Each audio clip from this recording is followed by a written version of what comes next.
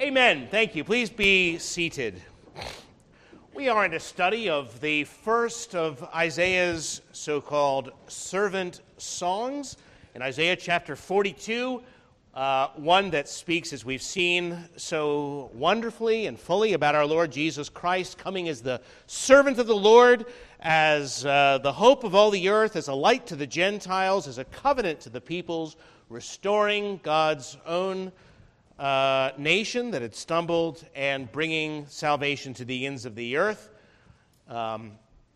We are down just a little lower than what we began in verse 5 today, and I'd like to read to you starting in verse 1, and we'll go down to verse 8 as the Lord asserts His great power in making the heavens and the earth to assure His struggling people that He will surely fulfill every word that He has written here. Let's read together from Isaiah chapter 42. Hear the word of the Lord. Behold my servant, whom I uphold, my elect one, in whom my soul delights. I have put my spirit upon him. He will bring forth justice to the Gentiles. He will not cry out, nor raise his voice, nor cause his voice to be heard in the street. A bruised reed he will not break, and smoking flax he will not quench. He will bring forth justice for truth. He will not fail, nor be discouraged till he has established justice in the earth, and the coastlands shall wait for his law. Thus says God, the Lord, who created the heavens and stretched them out, who spread forth the earth and that which comes from it, who gives breath to the people on it and spirit to those who walk on it. I, the Lord, have called you in righteousness and will hold your hand. I will keep you and give you as a covenant to the people, as a light to the Gentiles, to open blind eyes, to bring out prisoners from the prison, those who sit in darkness from the prison house. I am the Lord. That is my name, and my glory I will not give to another, nor my praise to carved images. Amen. Let us pray together. Our Father in heaven, as you are, the Father Almighty, maker of heaven and earth, as we confess, so it is that we would regain that confidence which all your people at all seasons ought to have in you, that the one who has done such magnificent things in the earth, who still gives breath to your creatures in your kindness, may you show that kindness to us in instructing us from your word, reorienting us to the one who made all these things, that we might be true worshipers, not of the creature, but of the Creator. Amen. David Brainerd began his missionary work among the New Jersey Indians, the Delaware Indians, I guess I should say, in New Jersey in 1745, and it was an amazing time. Men and women who had lived their lives in service to their idols, at the beck and call of imagined wicked gods, began coming into the light. And those were amazing days, as wonderful stories of conversion were recorded in Brainerd's journal. Just as one example, there was a man who had some years before grown weary of his wife, and following the long-standing tradition of his people, had gotten rid of her for another woman. It had never bothered him before, but as soon as he came to the Lord, he found that it was weighing heavily upon his conscience, and he came to Brainerd for advice. And the preacher did some digging and learned that his wife had committed no sin against her husband, and that she, for her part, desired to return to him. And Brainerd advised this Indian friend, now brother, to receive his wife back and live with her in love and peace. This he gladly and publicly did, promising before witnesses to love his wife and to treat her kindly the rest of their lives. Well, Leonard had not been preaching on marriage or anything of the sort, but because the people learned who God is, the God that had made them, the God that will by no means clear the guilty, but who rather had loved them and sent his Son to reconcile them to himself, because they knew God, they found in countless ways their lives were being transformed. Because with the knowledge of God comes a new knowledge, a knowledge of ourselves, a knowledge of the world, a knowledge of nature and the meaning of human life, of our purpose and our destiny, and what a good life actually is. And this is why Jesus said in that wonderful prayer in the Gospel of John, "This is eternal life, that they may know you, the only true God." Eternal life is not just a life that never ends in the future. It is a life that begins now, a life that is wonderful and strong and purposeful and joyful, and that has come from knowing the living God. And that is why we have verse 5 before us today, in the midst of a prophecy about the future, as the prophet pauses here, as the Lord reminds us of the kind of God he is. You see, to remind you, in Isaiah's day, it was very difficult to be part of the people of God. It's always difficult when you are devoted to what is apparently a completely lost and hopeless cause, as we've learned during the VT football seasons under Fuentes, right? Okay. But even more, far, far more than this, how much more worse for them? How small in that day was believing Israel, and getting smaller. And it seemed that the law had been given in vain to the people, that is, because kings and prophets had been raised up for no purpose, apparently. The chosen people were given over to iniquity and idolatry, and all the other nations across them brooded the gross darkness and shadow of death that Isaiah goes on to speak about. Idolatry and all the abominations that came with it prevailed across the whole world. And how could anyone at such a time, when things were getting worse, hope that the earth should ever be full of the knowledge of the Lord as the waters cover the sea? It was hard to believe in such a day. It was to these dispirited people, who were soon to see worse things yet to come, that these words were first written. For chief among the predictions of this prophecy was the coming of a Messiah, an anointed one with the Spirit, who would restore Israel and become a light to the Gentiles. And as we've seen, this one would be both gracious and great, both tender and triumphant. This servant of Jehovah would bear a new covenant that would be the hope of all the earth. Well, as I say, how hard it must have been to believe. And why, we might wonder, are we to believe such wonderful, beautiful words? Beautiful indeed, but why is the voice of God better than all the other voices of despair that we hear all day? And we could ask the same question right now. Why shouldn't we give ear to the news anchors, the influencers, the talk radio hosts, the scholars, the people throughout the world whose voice continues to be elevated above the voice of God? Such promises as these sound too good to believe then as now. And therefore, in order to pause and to give assurance that God would surely fulfill what he has spoken, he introduces the promises to come in the words that we'll be considering today in verse 5. Thus says the Lord, who created the heavens and stretched them out, who spread forth the earth and that which comes from it, who gives breath to the people on it, and spirit to those who walk in it. In other words, what you are hearing comes from the one who made this world and still rules and sustains it. And that will be our study today, why that is so important. Just one verse.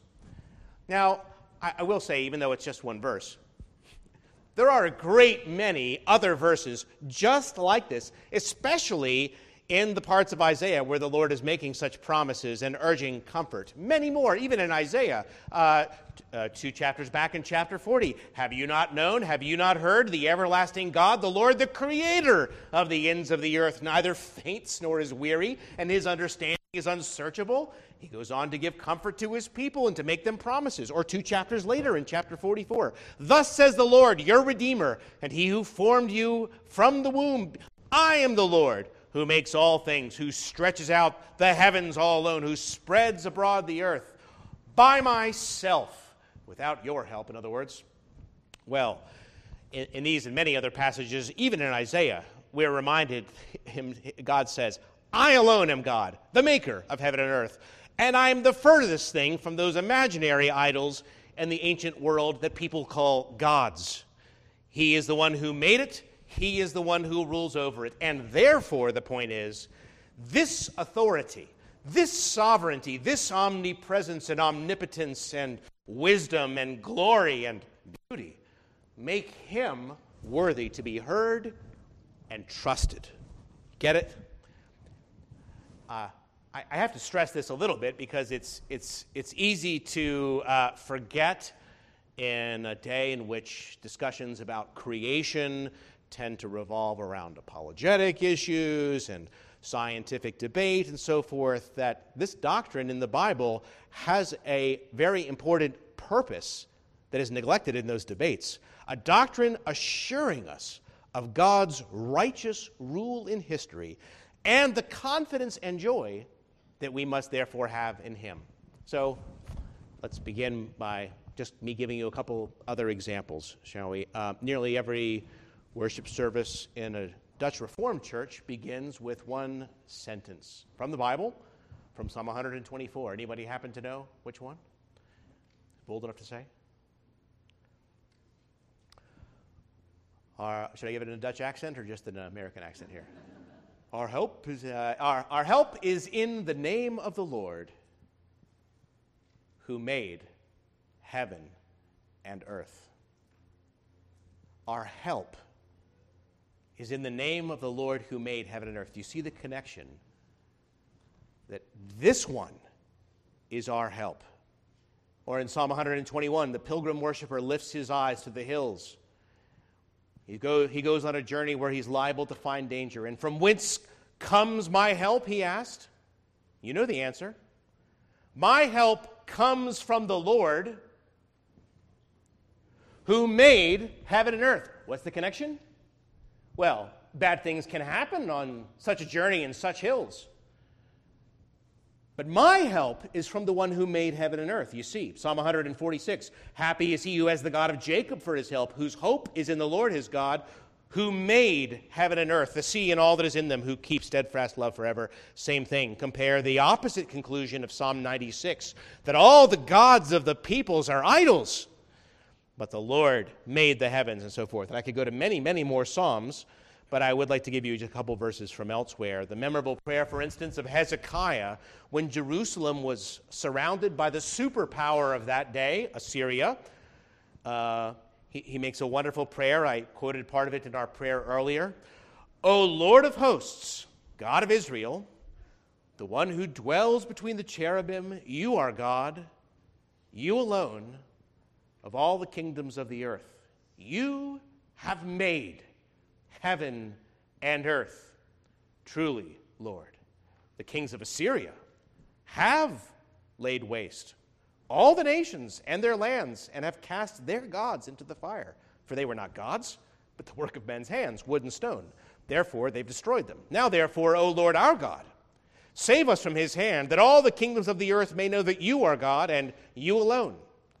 Okay, so because Hezekiah knew that God was the mighty maker of heaven and earth, as opposed to all those worthless idols, he therefore knew that he was reigning and ruling in righteousness and was far more powerful than this superpower Assyria, right?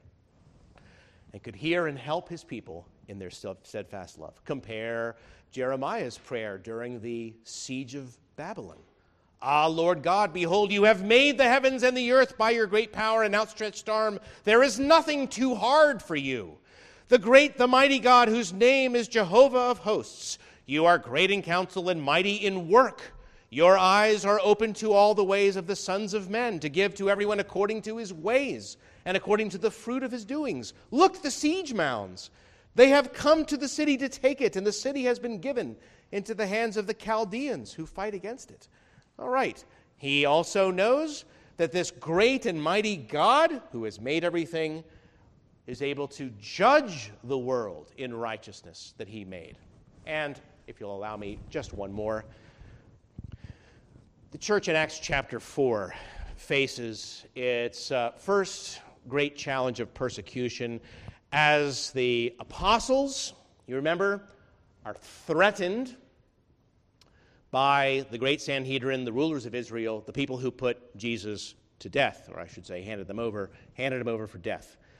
So Acts 4:24, when the church heard that they had been so threatened, they raised their voice to God with one accord. Now, what are you going to pray when the people have been threatened with? Well, Lord, you are God who made heaven and earth and the sea and all that is in them, and so forth. Now, Lord, look on their threats and grant to your servants that with all boldness they may speak your word. Oh God, we remember who you are, and therefore we desire boldness to be able to speak who you are to them. Okay, so our confidence in God in dark days is to be refreshed from time to time by remembering, or perhaps even better, by observing, that our God is the one who made all this and sustains it all. Every time we go out and look at the stars, we are to take confidence. In fact, Isaiah 40 makes this very point. Lift your eyes and look to the heaven. Who created all these? He asks. He who brings out the starry host one by one and calls each of them by name. Because of his great power and mighty strength, not one of them is missing. And the next verse gives the proper conclusion then.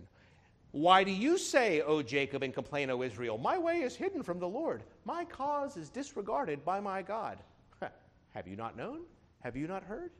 Okay, you go out and look. Rather than whining and complaining that I'm neglecting your cause. And you remember the God that you have.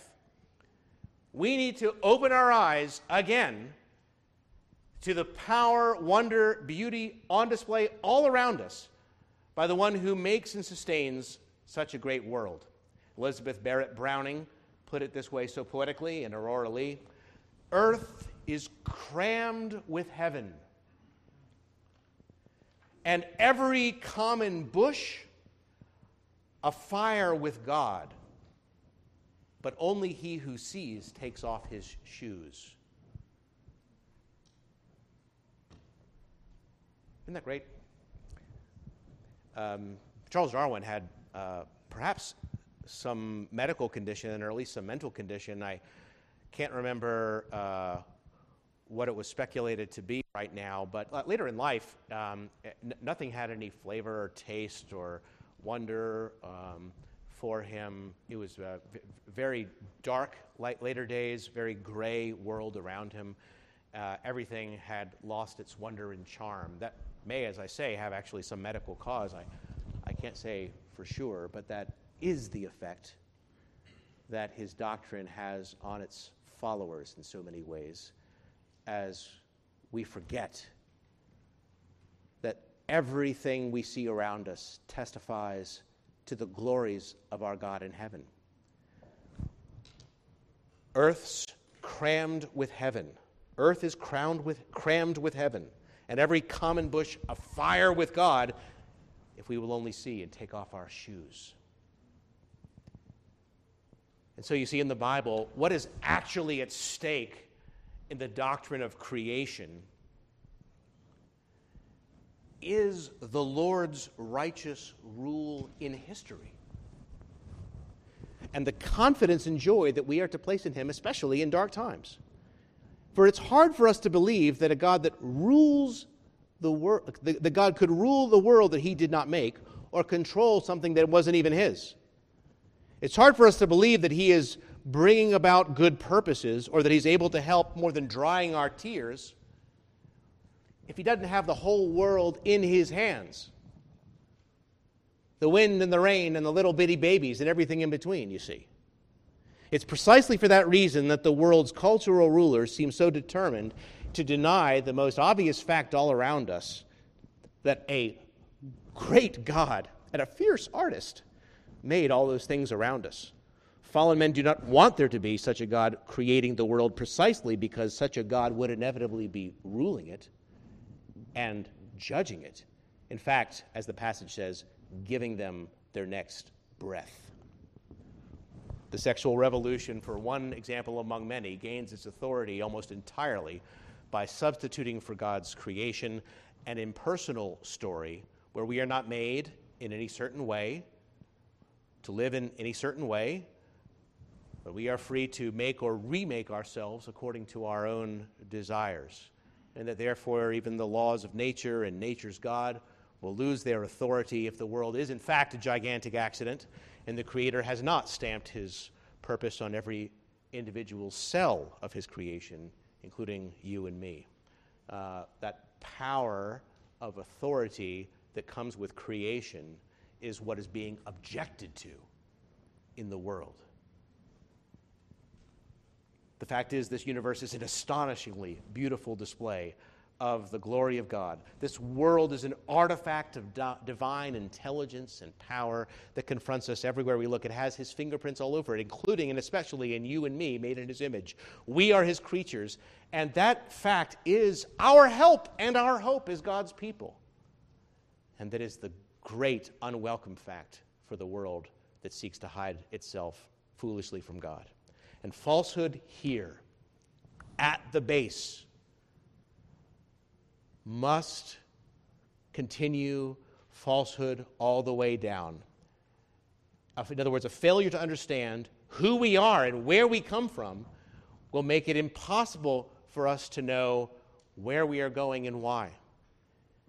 But here it is that our Christian faith is radically diverging from the thinking of this world, and especially from the ancient world of that day, where they had all kinds of creation myths and stories, even more far out than the ones believed today.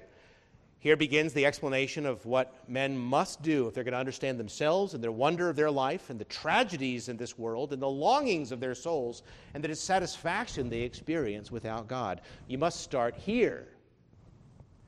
And this is what is weakening even God's people who have lost or are losing some confidence that God is in fact their Father Almighty, maker of heaven and earth. That is to say, once you have knocked over that first domino, that God made the world with power, wisdom, and purpose, it's amazing how many other dominoes must fall too. Does he yet govern the world in such wisdom, purpose, and glory? Is he really our help in our time of need? Is it him with whom we have to do? I'd like to think about what this means for us today. Consider the exposition of the passage, this doctrine, its importance, and now the application. The Western world in which we live is increasingly defined by the absence of God. The secular world, as people want to say, that people do not reckon with him, even if they believe he exists. They don't take off their shoes at every bush. They treat him as an idol, a small g God whom they can serve or ignore at whim. They do not tremble at his judgment. Many churchgoers live their lives day to day as if God didn't exist, as if God didn't even know what they were thinking or doing and didn't care. Why do you say, O Jacob, my way is hidden from the Lord? They don't love God as the person that he is, immensely important to their lives, giving them every breath. They don't look at the world as the theater of God's glory. They're not trusting him to bring such great purposes to pass in their lives, and they are suffering as a result of it. The world, for its part, has a preference for idols that is, the Bible describes it as an act of defiance. It doesn't say the people were merely deluded, but the people are actually turning from such a God that is manifest everywhere in and about them, refusing to acknowledge this great reality because they both fear and despise the implications of that reality. As Daniel told the ruler of Babylon, that wicked Belshazzar, that the God who holds your breath in his hands, you have not glorified, though you knew all this.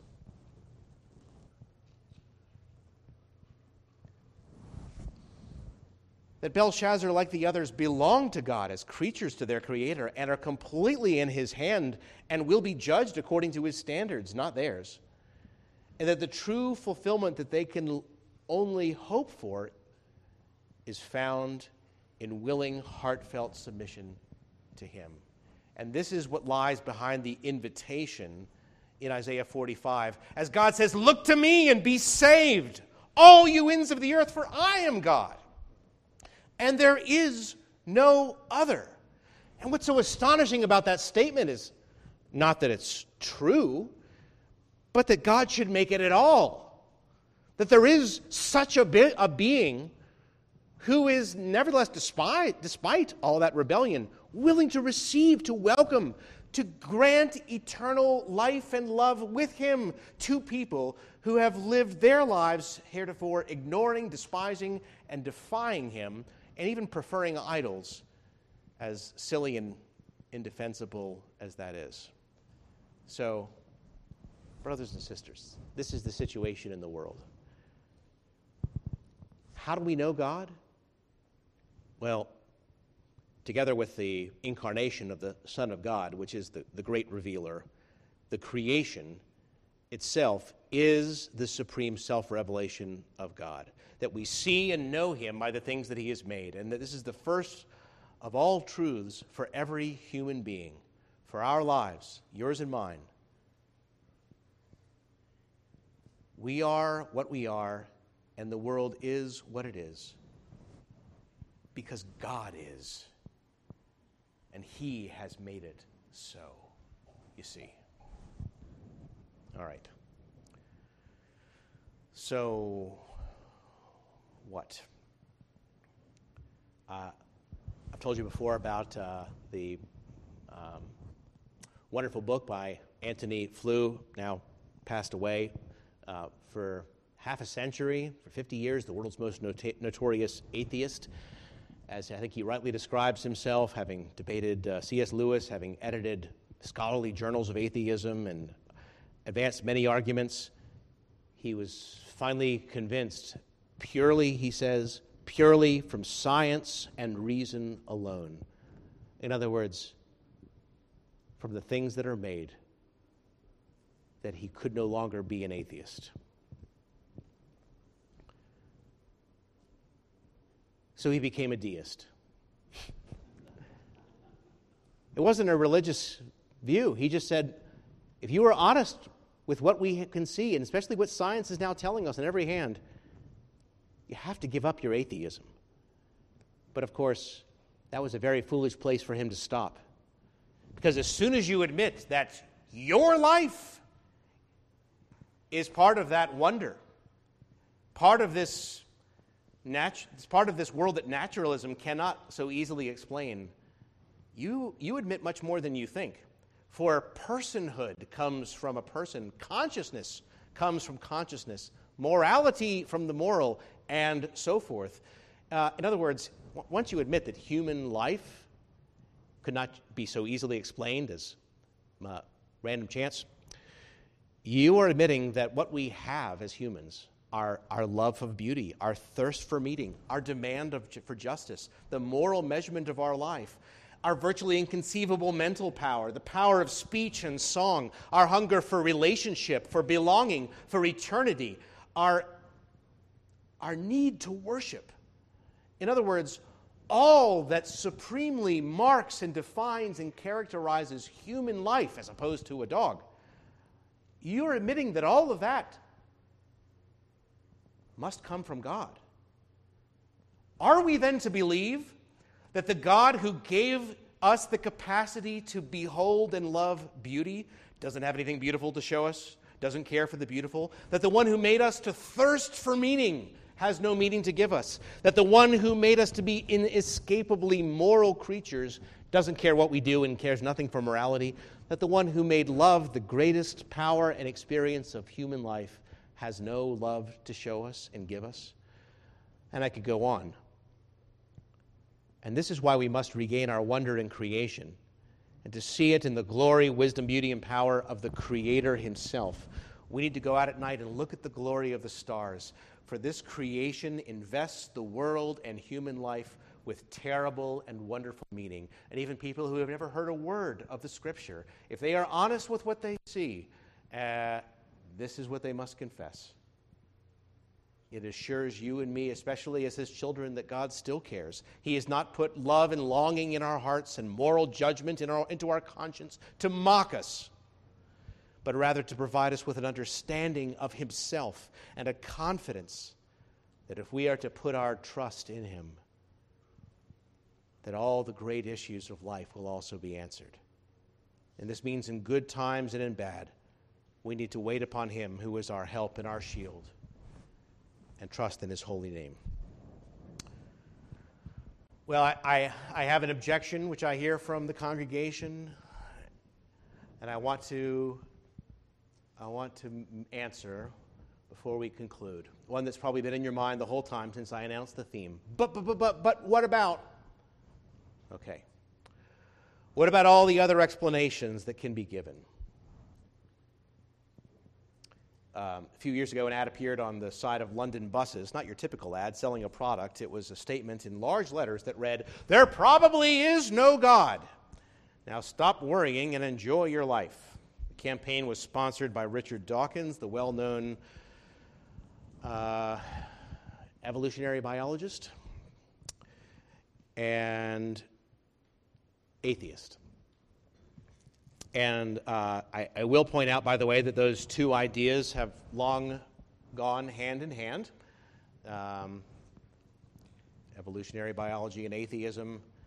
And Dawkins is determined to make sure that people appreciate the implications of his neo-evolutionary teaching, that there is no God, and that there is no heaven, and there's no hell, and no transcendent meaning to human life, and so we should just eat and drink and be merry, because tomorrow we die. In other words, go enjoy your life.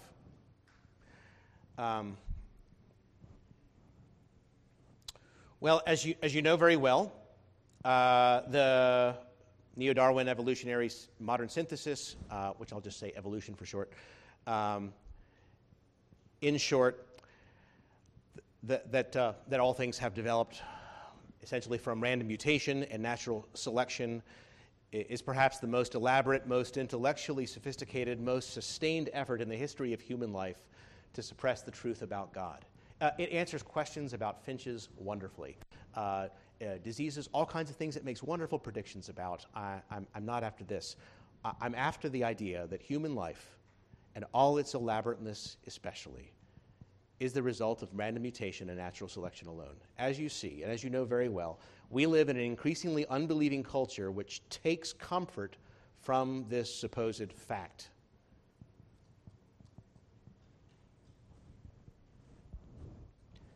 And especially in the case of our elite cultural shapers, including certain local universities, which is why I make this point at some length, many have said that no intelligent person in the modern world can any longer believe what we read in the Bible, that man is created in the image of God. And that can sound very daunting to an uninformed Christian, and all the more of a Christian university student who hears such a statement from a very well-educated professor. Well, while some still wish to believe that only Appalachian snake-handling rednecks could not believe that the world as we know it came into being and took this form as a result of a long series of physical, chemical, and biological accidents, I would like to point out that the more scientists are doing their work, the less plausible that idea has become. I've told you in some years past about the developments in physics in particular that helped to convince Flew and others that Nobel Prize winning physicists have confessed and are on record in journals confessing that it is very, very spooky just how finely tuned the world and all of its laws and constants and everything else in proportions is. That, in the words of one Nobel Prize winning physicist, nobody believes that this just came about by chance. There has to be some other explanation. And science now, especially at the physics level, has had conferences and struggles, peer-reviewed papers in top scientific journals in the universe, wondering how we can understand what they're calling the anthropic principle, that the whole universe seems not only to be designed, but to be designed for man, hence anthropos. Many scientists are still holding on to other explanations, of course. Even the most outspoken atheists don't think this is just by chance, but many believe that there is a multiverse, not the Spider-Man kind, by the way, kids. A multiverse, that is to say, a perhaps infinite number of universe, infinite in time and infinite in space, an infinite number of universes. We just happen to be in the one where everything just happens to work out this way. Because the chances of even the cosmological constant being what it is to not destroy everything or make everything hydrogen is 1 times 10 to the negative 120 power. It's just extremely unlikely that this happens. Neil deGrasse Tyson, for his part, the author of the Modern Cosmos series, he now says it's just as likely that the world is a simulation. There was a conference to that effect a couple years ago at the National Museum of History up in New York, where he had top scientists and philosophers and others discuss this question. Look, it couldn't just happen. Everything we see gets more and more difficult to hold even to a multiverse. Maybe this is just a simulation, a huge computer program in which someone above us is watching with some interest. How that's different from creation, I don't really know. But Neil deGrasse Tyson is a very outspoken atheist, and so this is what he says are our big options. A virtually infinite number of eternal universes coming and going, or some aliens are looking down on us and smiling. Sim Earth. I've told you about that before. I just bring that back. And this is something that, so one of the most outspoken atheists here on the campus in Virginia Tech is Nahum Arav, professor of astronomy, of all things. And he's been on panels representing atheists and so forth. And I told one of our students about that who was taking his class, and he went and saw Nahum Arav in his office hours and said, "What do you think about this?" He says, "This is a good argument. If there's anything that really challenges my atheism, it's this, right? This is not something that people don't know about. My goal today, though, is not to just remind you of those things that I've told you, but to say that there's an interesting thing happening now in biology that's been happening for the last 25 years in physics. Biologists especially, evolutionary biologists, have had tremendous trouble ignoring the evident design and wisdom, genius in creation, in life. Francis Crick, the co-discoverer of the DNA molecule, wrote that organisms appear as if they had been designed to perform in an astonishingly efficient way. And the human mind, therefore, finds it hard to accept that there need be no designer to achieve this. Biologists, he says, must constantly keep in mind that what they see was not designed, but rather evolved.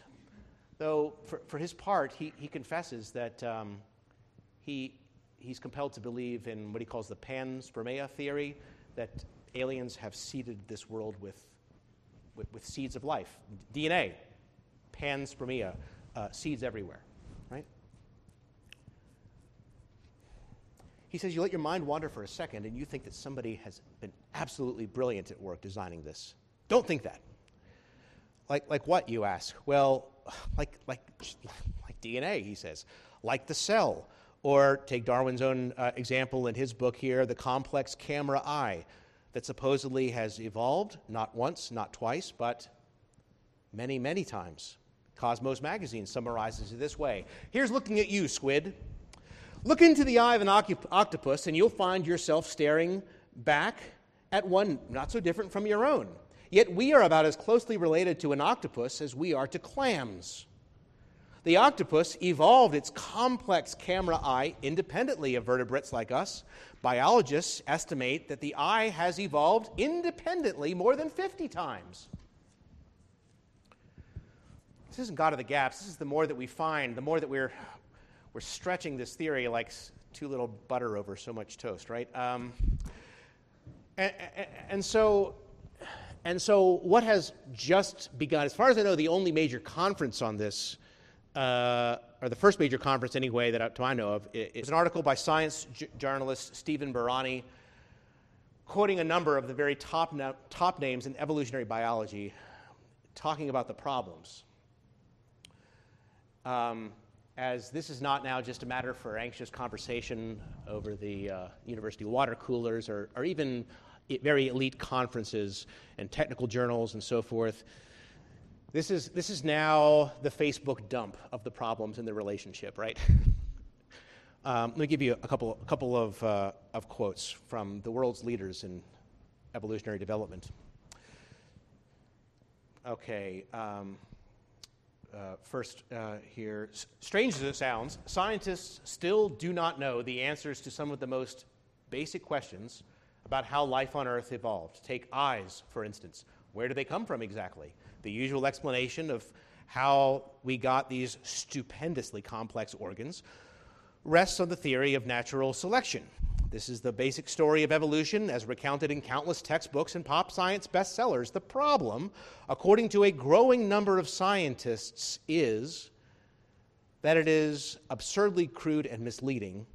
For one thing, it starts midway through the story, taking for granted the existence of light-sensitive cells, lenses, and irises without explaining where they came from in the first place, nor does it adequately explain how such delicate and easily disrupted components merged together to form a single organ. And it isn't just eyes that the traditional theory struggles with.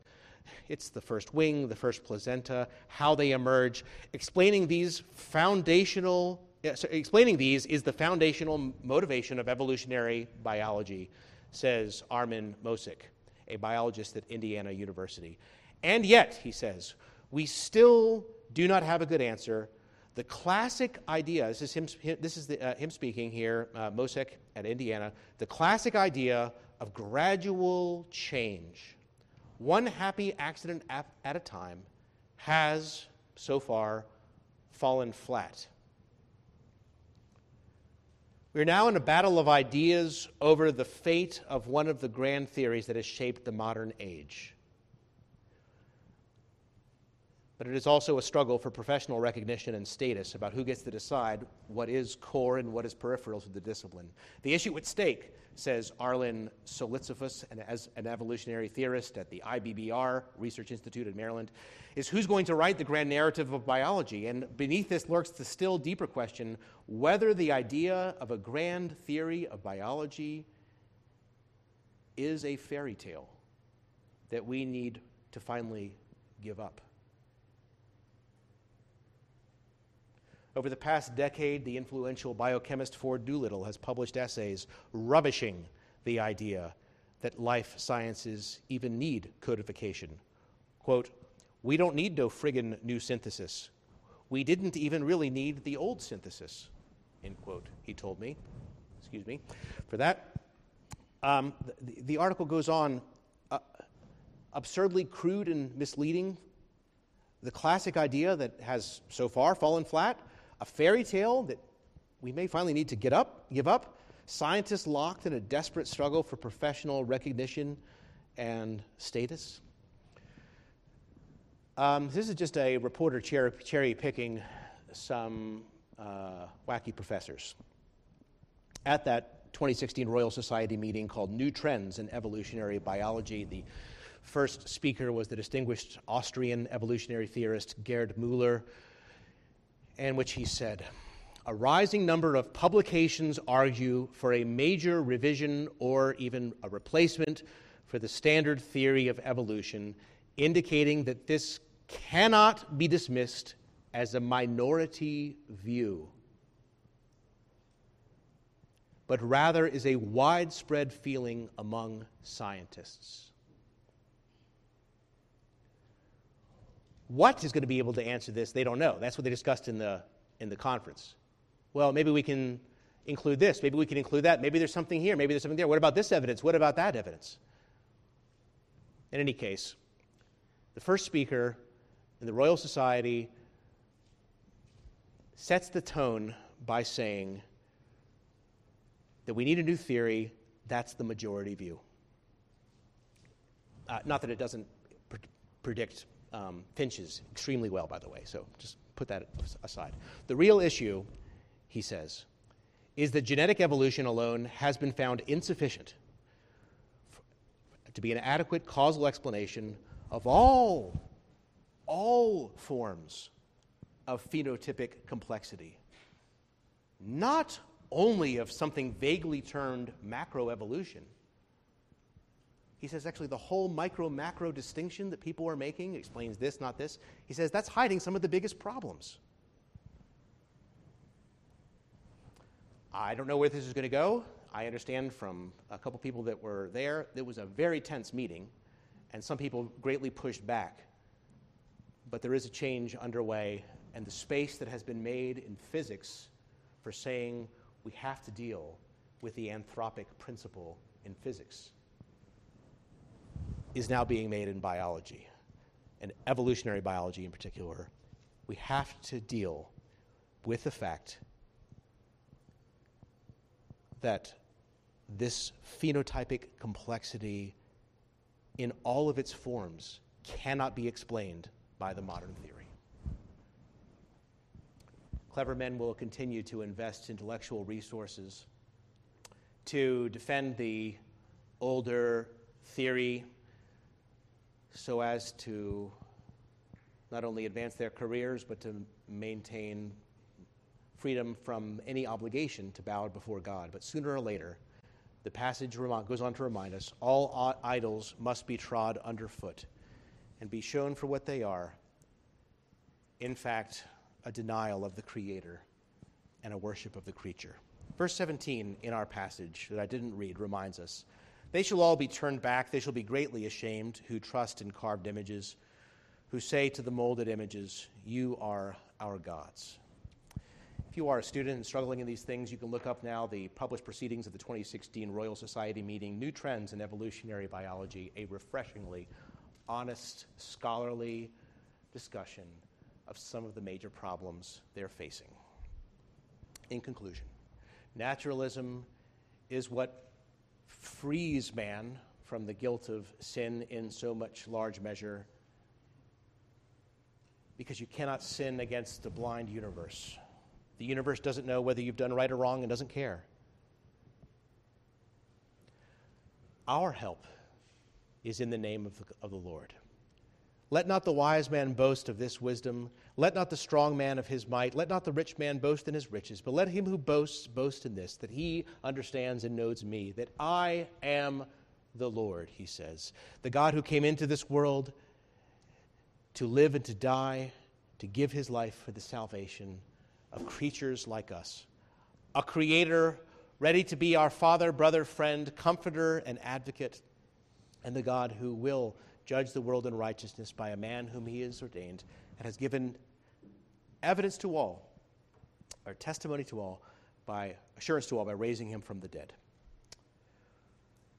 Here is our hope, and here is our help. Whom have I in heaven but you? And there is none that I desire on earth beside you, sings the psalmist. My flesh and my heart may fail, but God is the strength of my heart and my portion forever. Well, thank you for allowing me a little extra scientific liberty in what I hope is an important issue in some of your lives. Let us pray together. Our Father in heaven, how good it is to be able to be reminded, despite all that we are told and have been told, some of us from our youth, to be told that all that we see around us is wonderful.